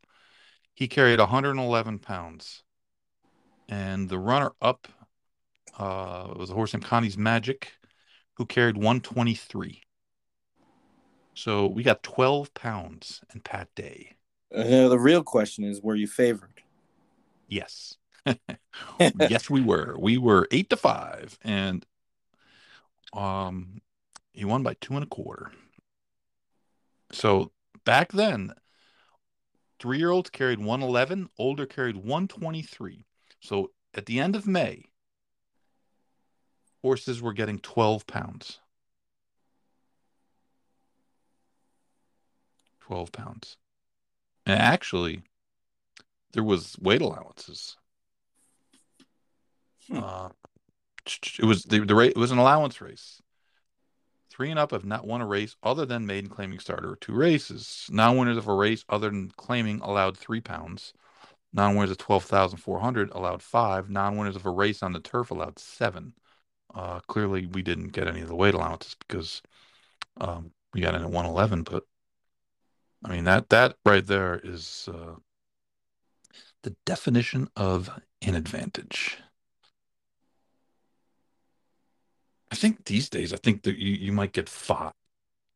You might get 5 pounds, and they run 3 and up races like now. Yeah, right. This time of year. 20 years ago, that would have never, ever, ever happened. No one would have run it. No one would have run a just turned 3-year-old against older horses. They just wouldn't. Not in January, February, or March. That's No. That just wasn't seen very often. And like I said, I think if we were getting 12 pounds at the end of May, what would they have been getting then? 16, 18? Then with weight allowances, you might have had horses getting it at 98. But no, the Louisiana Stakes should either be a handicap or it should be equal weights or right, I mean, if competitive. or make it a 45 days. If a horse has won a stake in 45 days, he carries 2 pounds more or something like that. Or if he's won a graded stake, or maybe if he's won a grade 2 or grade 1, right? Those horses dropping into a grade 3 should give some weight. But yeah, that was kind of and these are the things that just don't get talked about, right? And just kind of no one says anything, and the trainers get accused of complaining, and people kind of pick your spots, but it just doesn't make any sense, like, right? I mean, how did that? When you have 30 to ones that are giving 6 pounds in a race, and meanwhile, if they made it a handicap, it would have been the other way around. So just make them equal weights. Right. I mean, there was somebody was talking about this last year about the Triple Crown races, how Derby point races should be equal weights, and they're not really wrong. They're not really wrong. I mean, you're running for points in these races. Let's face it, that is what these horses are running for. Sure, there's a purse. No one's going to turn the money down, but no one's not running in that race because they excuse me, no one's running in the race because we're getting 4 pounds. It should be equal weights. Derby point races should be equal weights. They're stake races. Just make them all 122. Bang. You brought that up. Was it me? Yeah, I'm pretty sure you were the one that brought that up. I know we talked about it, but I might have stole the idea from someone else. But it is a good idea, and it just is. It's common sense. When we stopped really having true handicaps, real handicaps, New York, I remember when I was in my teens that they had something called the mandatory high weight. I think every race that was a handicap had to have the top weight be rated 126 or above. Mm-hmm. And it didn't matter what you carried before. In that race, you were carrying 126. or the high weight in the race was carrying 126. I'm not saying everyone was carrying 126, but um, and sometimes trainers would put if they had a secondary horse, they'd put in their good horse and nominate him to the race to get him weighted, so he would be weighted higher than they manipulated the system a little bit. If you had two horses and one was like if you had Mandolin and Nixco, right? And you want to run Mandolin in the race. Well, without Nixco in the race, Mandolin is probably going to be the high weight, right? Well, Yep. if you put Nixco in there, well, he's going to be 4 pounds higher weighted at least than Mandolin, and so now he's at 126, and now Mandolin's at 122. But you're not running him. Of course, the other horses are lighter as well, but it was just a way that you could keep your horse from carrying a lot. But you know, it was. I understand why it changed, and in this day and age when we have a hard time scraping together fields, penalizing horses, even though that's how racing was designed, um, just I mean, do we really want horses to race less than they do now? Um, and there's been a lot of great upsets when I worked for the Chief and we won the Jockey Club Gold Cup, and we beat Skip Away and Gentleman and a bunch of good horses with Wagon Limit. That was at equal weights. And I think we had run into Woodward or the race prior, and it wasn't. It was a handicap, and we got a bunch of weight, and we finished up the track. So, I mean, it's equal weights for 3-year-old prep races. This is since Churchill won't listen to our Derby prep points, you know, make them worth more early. You'll have better fields in the end. It'll be better for the horses. You'll have a better chance to promote horses. Right? You have the specter of the Baffert horses. We don't know what's going to happen with them. You have, uh, nobody really taken this division. Um, and last year at this point, we were looking at, um, the kind of the Pletcher horses that started to emerge, right? And of course, the horse I always screw his name up, Essential Quality. He was the prohibitive favorite, and Yeah. there was a question of Jackie's Warrior. Could he get the 2 turns? And the Life is Good had just like crushed. I guess he didn't really crush it. He beat Medina Spirit in California, and it looked like those two horses were going to be players this year. I mean, listen, I like Peak, right? He's my guy, but I don't like any of his horses. The prices there. You like any horses that 8-1? Nope. I mean, they're 8-1 to make it. But this is the one year where it's wide open. I mean, wide open. Like I said, man, you wake me up when Wharton runs again, then we're talking. Yeah, well, the only horse I've seen that made any kind of impression on me so far. Yeah, and he's not eligible. Right. It's honestly, we should just prepare, right? Today was like just a preview, like a appetizer. What was that guy that used to be on ESPN? They had Lester Munson, right? That was their legal guy. They always used to go, let's go to Lester, and he'd always talk about when they had a strike or a lockout or whatever. We need like a Lester. That would be good. And call him, yeah. Well, he'd be like the Simpsons lawyer guy, Lionel Hutz. Anytime you can bring the Simpsons character involved, it's worth it. It is worth it. But that's gonna be the story of the spring. What happens to the Baffert horses? Well, and isn't there a hearing in February, like next week, on the 2nd? I want to say it was for the Derby thing. I don't Derby portion of it. Like I don't know. I don't know that they've even actually officially filed paper. Like there's been threats both ways. Like I guess the Baffert lawyers reached out to Churchill and kind of, hey, you're not really going to go through with this. Let's figure out a better plan. And I guess the Churchill guys were like, yeah, No thanks. yeah, if you, I'm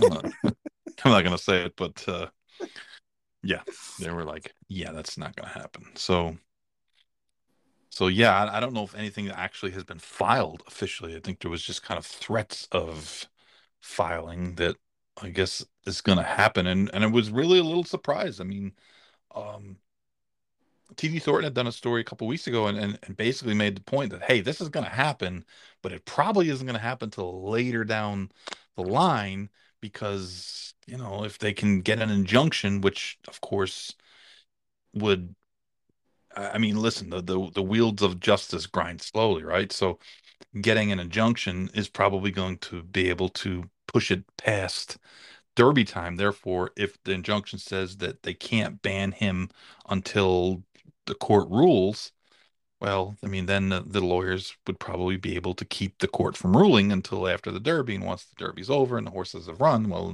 you know, Moot it's point. it's it's too late, right? So that was his thought process, which seems sound. And then all of a sudden, like last week we had this you know this Baffert versus Bill Carstangen battle, where it's just going to be, I think, like I said, today's and tomorrow's Baffert versus Naira hearing, and is going to be a preview of what happens with that. And I don't know the legalities nearly enough to know that what the schedule would be, how long it would take, but it just seems like it's going to be an issue. And I mean, at some point, I almost think that Baffert that does owe it to his owners, um, Yeah, just let to them go. figure out if, you know, Contingency plan. yeah, because if it's not going to happen, then they should at least be given the opportunity to to make the move, whatever. I mean, I don't know. It's Well, the one thing that I I really I care about the result and everything, but the main thing with me is I want them to get it right. I don't want them to go through all this nonsense to be back to square one with everything if they can help it. Obviously there's legal stuff involved that could prevent that, but geez, just get this right. And maybe it could be a foundation for what goes on later on down the line with other people. However it shakes out is how it's going to play out, but damn, just get it right. yeah, just a great point. And I mean, that's the one thing that kind of lies in the balance here is if and listen, I'm a proponent of horsemen. I've been a proponent of horsemen, and tracks for a lot of ways have treated horsemen poorly, but they very rarely treat the top guys poorly. It's usually the guys that don't have any power, that don't have the ability to hire lawyers like the top guys do. And it's kind of I mean, it's almost a bizarre world scenario where a guy like that would be battling with these two big track companies. But and I just don't go for the oh well, like he should be treated like everyone else. No, he should not. No one else got positive in the Derby. No one else has got all these rash of positives, and no one else has never not done days when they've had issues. Shug took his days. Graham Motion took his days. Chris Clement took his day. Everyone's taken their days. Even guys that have had one or two or a few violations in years, 20, 30, 40 years of training. They take their days. And that's the one thing that Nyrick was arguing today that's hard to argue against. And that, no matter how many times he gets a positive test, it's always someone else's fault. And like I said, this whole thing could have been avoided had he just like come out and, you know, taken the medicine. Right. And that's the thing. That's the damage that happens because if he's allowed to run, we get so many people that comment and send messages and stuff, and it's almost like if the tracks can't prevent people from running, then Right. The inmates are running the asylum. well, In a sense.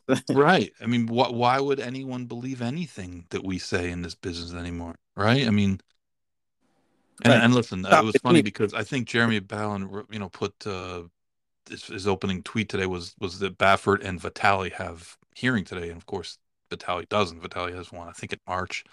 And listen, no matter what your feelings are on Baffert is not Vitali. Okay, Vitali is like, I don't know how this guy has a license. And this is a question that we've asked before, and we talk about it all the times. These are professional licenses, and you have a lot of questions you have to answer. And why do people keep getting licensed by the state commissions when they have multiple violations? And I know a guy who they won't license in New York because of known affiliation with undesirables, and the main undesirable has been dead for 30 years, and they still won't give the person a license. So how can that be a thing? Yet a guy like Vitali, who got a year suspension for, I mean, and the reason he got a year suspension was almost like comical. It was like a Benny Hill scene. He's running through the dormitories to go in a groom's refrigerator to grab whatever it was he was hiding in there to evade authorities who were chasing after him. They probably should have shot him, but it's like he has a mile long list of issues in a plethora of states, and yet and yet New York licensed him. They give him a license. Now, how come you can't say, "Listen, you have a terrible record. We're not going to license you. We don't feel comfortable licensing you," and say, you know what, that's it? Because in the end, that's really what should have happened. Mm-hmm. Yep. I mean, how can I get 2 or 3 speeding tickets or get a reckless driving or whatever it is, and I can get my driver's license taken away, right? That affects my livelihood. That changes my entire life. And I'm not saying that it's okay to speed or anything. Of course, driving down here, it's like driving a NASCAR. But how can a professional license? It's a privilege. It's not a right, right?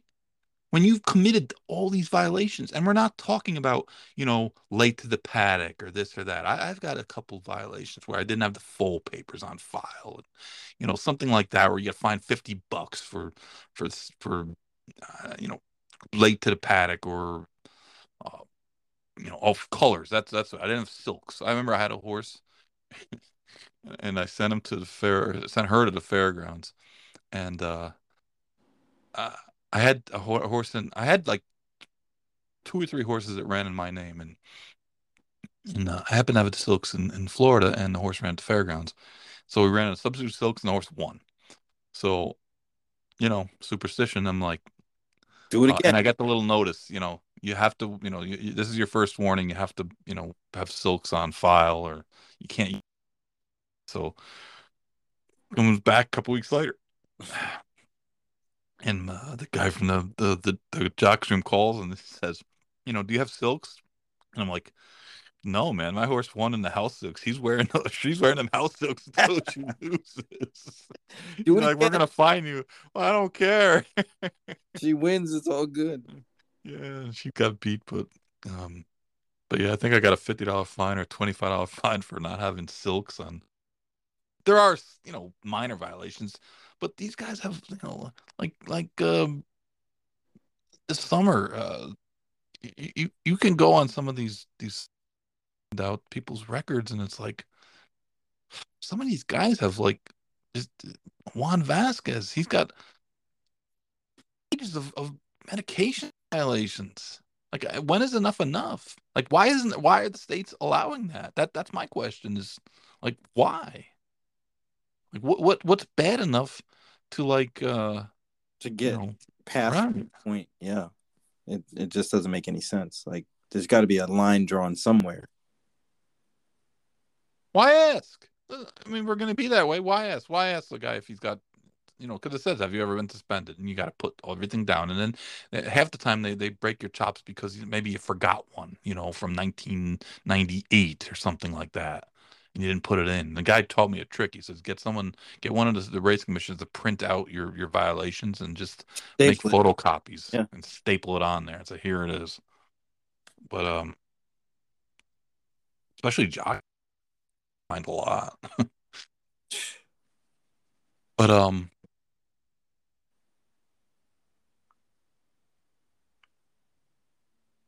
it's a good case. I mean, in that it's going to set a precedent. And yes, Naira is different than um it's basically the judge has ruled that it's a state actor because there is a little bit of crossover that the grounds are owned by the state. The state has the deeds. They didn't always have the deeds to the land. Now they have the deeds to the land. So, they're operating with an oversight board, and it's not like Churchill Downs, which is a for public, a publicly traded company, but it's a private company. It's not. The state has no bearing. It's not has no government affiliation.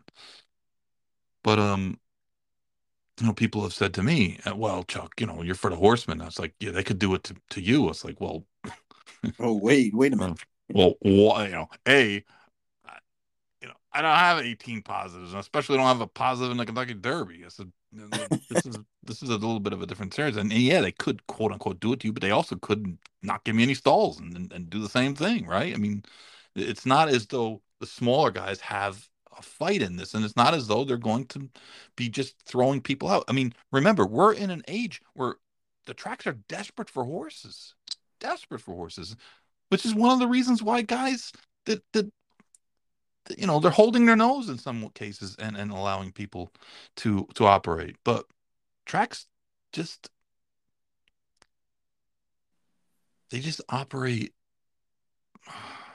They just don't have any foresight, and that's the thing that really gets me. I mean, we talked about the Potts thing, like same thing. Guys got they had an opportunity when Sal Sinatra threw him out of Maryland and said, I had enough. The guy's lying. He's beard training. I mean, they had a health certificate that had Vitali's name on it that they whited out. They tried to pass it with a whited out, and they put the guy's name, and then he said, "Oh, I'm not a beer trainer," which is just a lie.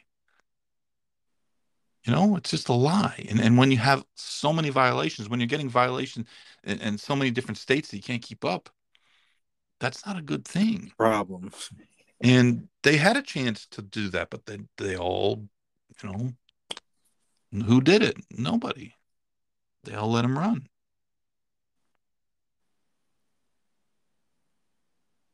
And the truth of the matter is, if you're an owner and you have to have one of those guys train your horses, then who needs them? Right. The guys who are legit, the guys who want to run and have a chance because they're not running against juiced up horses or horses that shouldn't be running, horses that shouldn't be on the track. There's a lot of them out there, but you know what? Those are not the people that are vocal. Those are the people that are just walking away. And I don't see why we defend these people anymore. This is not the old days. This is like the microscope is on this business.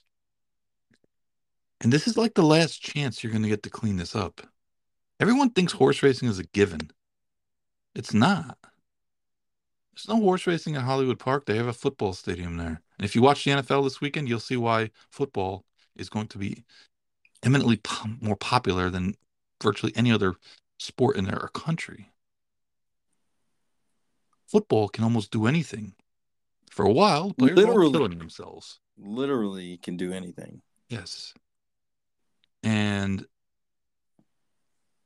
Calder is gone. Arlington is gone. Suffolk is gone. Almost every track in New Jersey is gone. So, yeah, it's like this is a chance to get it right. It's a chance to get it right. Gambling is more accepted now than ever. And yeah, we had a chance we squandered opportunities for years. Years. We treated our customers poorly for years.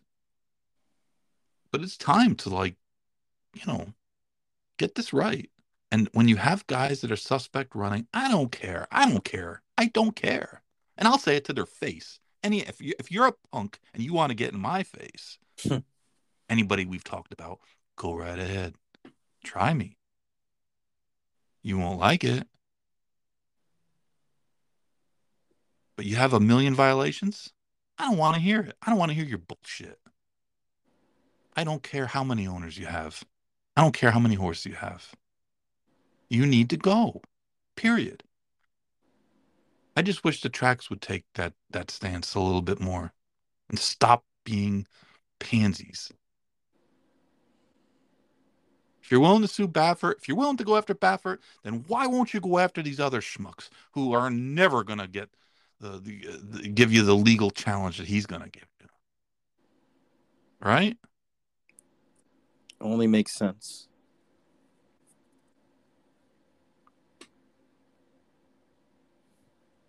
I knew this cold weather was going to be fired up, and I want to fight people. Let's go. Well, at least I'll stay warm. Got me ready to drive down there and get some onion rings and look for where's the beef? Where's everybody at? I'll tell you one thing. It's going to be a Hagler Hearns type because I can't go 12. It's okay. There's haymakers from the start. You give them the one-hitter quitter. And I'll be honest with you, the people we're talking about would run because they're all pansies. They would run. And listen, you should run. You know who you are. You should run. I don't have stamina, but if I can get my weight into it, man. That's it. Night-night. Clubber Lang. Just need to talk smack like Clubber Lang, and then we're all set. Best shit talker there was. For a long time, they should eliminate the stewards and just have jockeys put a little ring, like a little UFC ring right next to the winner's circle. And when there's an inquiry, just have them go in there and, give them. See, you don't even need 5. Give them 2. Side bets. Make more money that way. See? Yeah, right. We could bet on that. We could take wagers on that. Right. Well, we will definitely do a show this week. Okay. I don't know how long. Oh, Golden 60 got beat, man. Who? Golden 60 got beat in Hong Kong. Oh. He was going for like 19 in a row. Oh. Slow pace. Slow pace gets them all. I'm telling you, it's ripe. Man. Saturday. Ain't gonna be no slow pace. Saturday. All the elements are gonna be there. There's gonna be a fast pace. Yeah, super fast. We want it supersonic to where they stop at the. You know what's gonna happen. Somebody's gonna stumble out of the gate, and someone's gonna go and have a 2-length lead. I hope not. I hope it's a good race.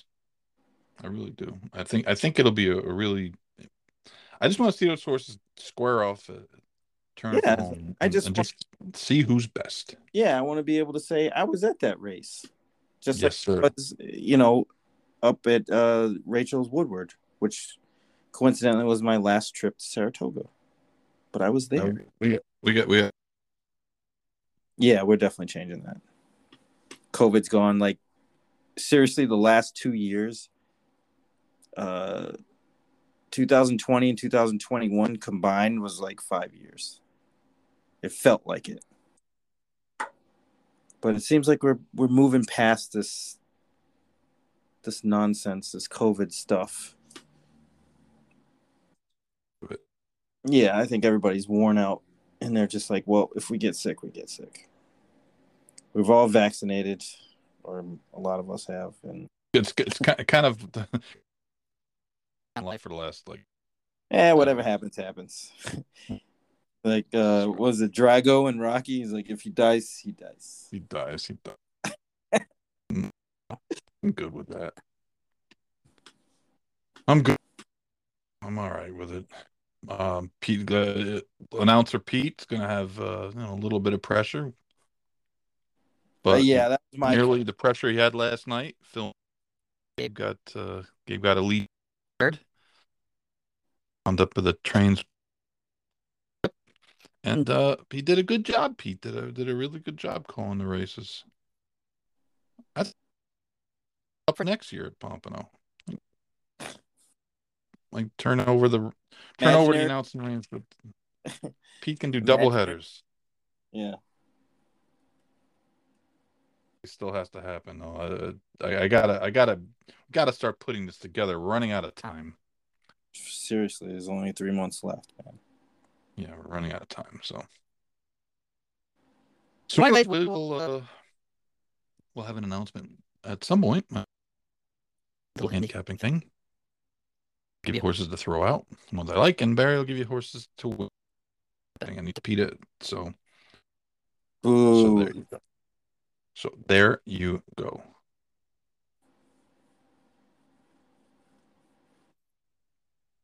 All right, let's go. Let's get it.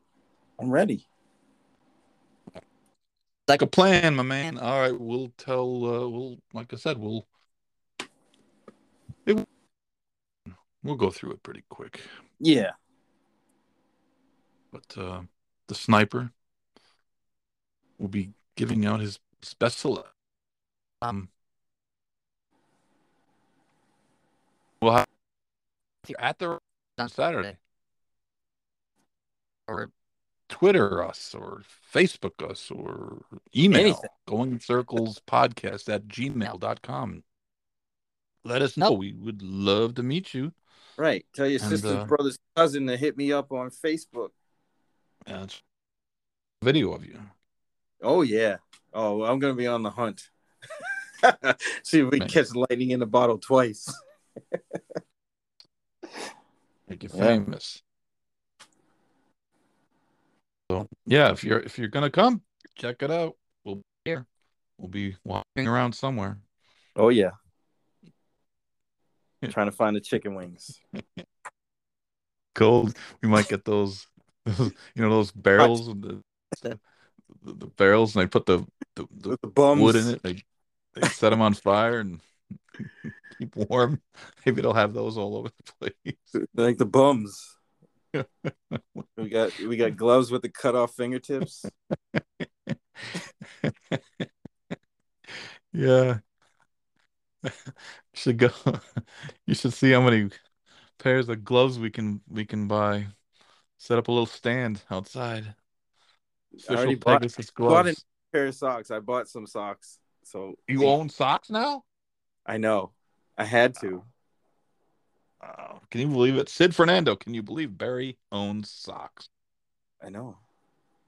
It's a miracle. It's a Christmas. 2022 is just full of surprises. A Pegasus miracle. All right. Well, we'll thank you for listening. We do really appreciate it. Absolutely. If you have any feedback, do you want to call us names or yell at us or say we're stupid, that's fine. If you want to set up a fight between me and somebody you think should be banned from racing, that's fine too. We'll facilitate. Barry's my agent. You have to go. Barry's like the Bob Arum of. What do you mean? I'm not Don King, bro.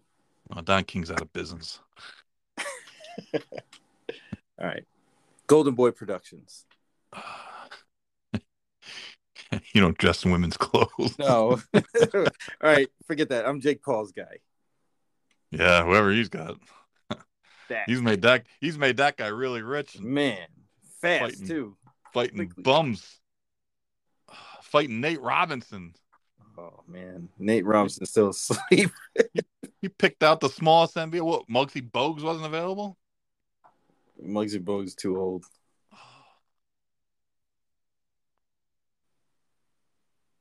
Yeah, Jake's Paul's guy. Yeah, that guy's he took something and made it. He made nothing, something out of nothing, right? Something out of nothing made an internet sensation, turned into a multi-millionaire, knocking out bums. Unreal. All right, sounds good. We'll hopefully see you Saturday. Saturday.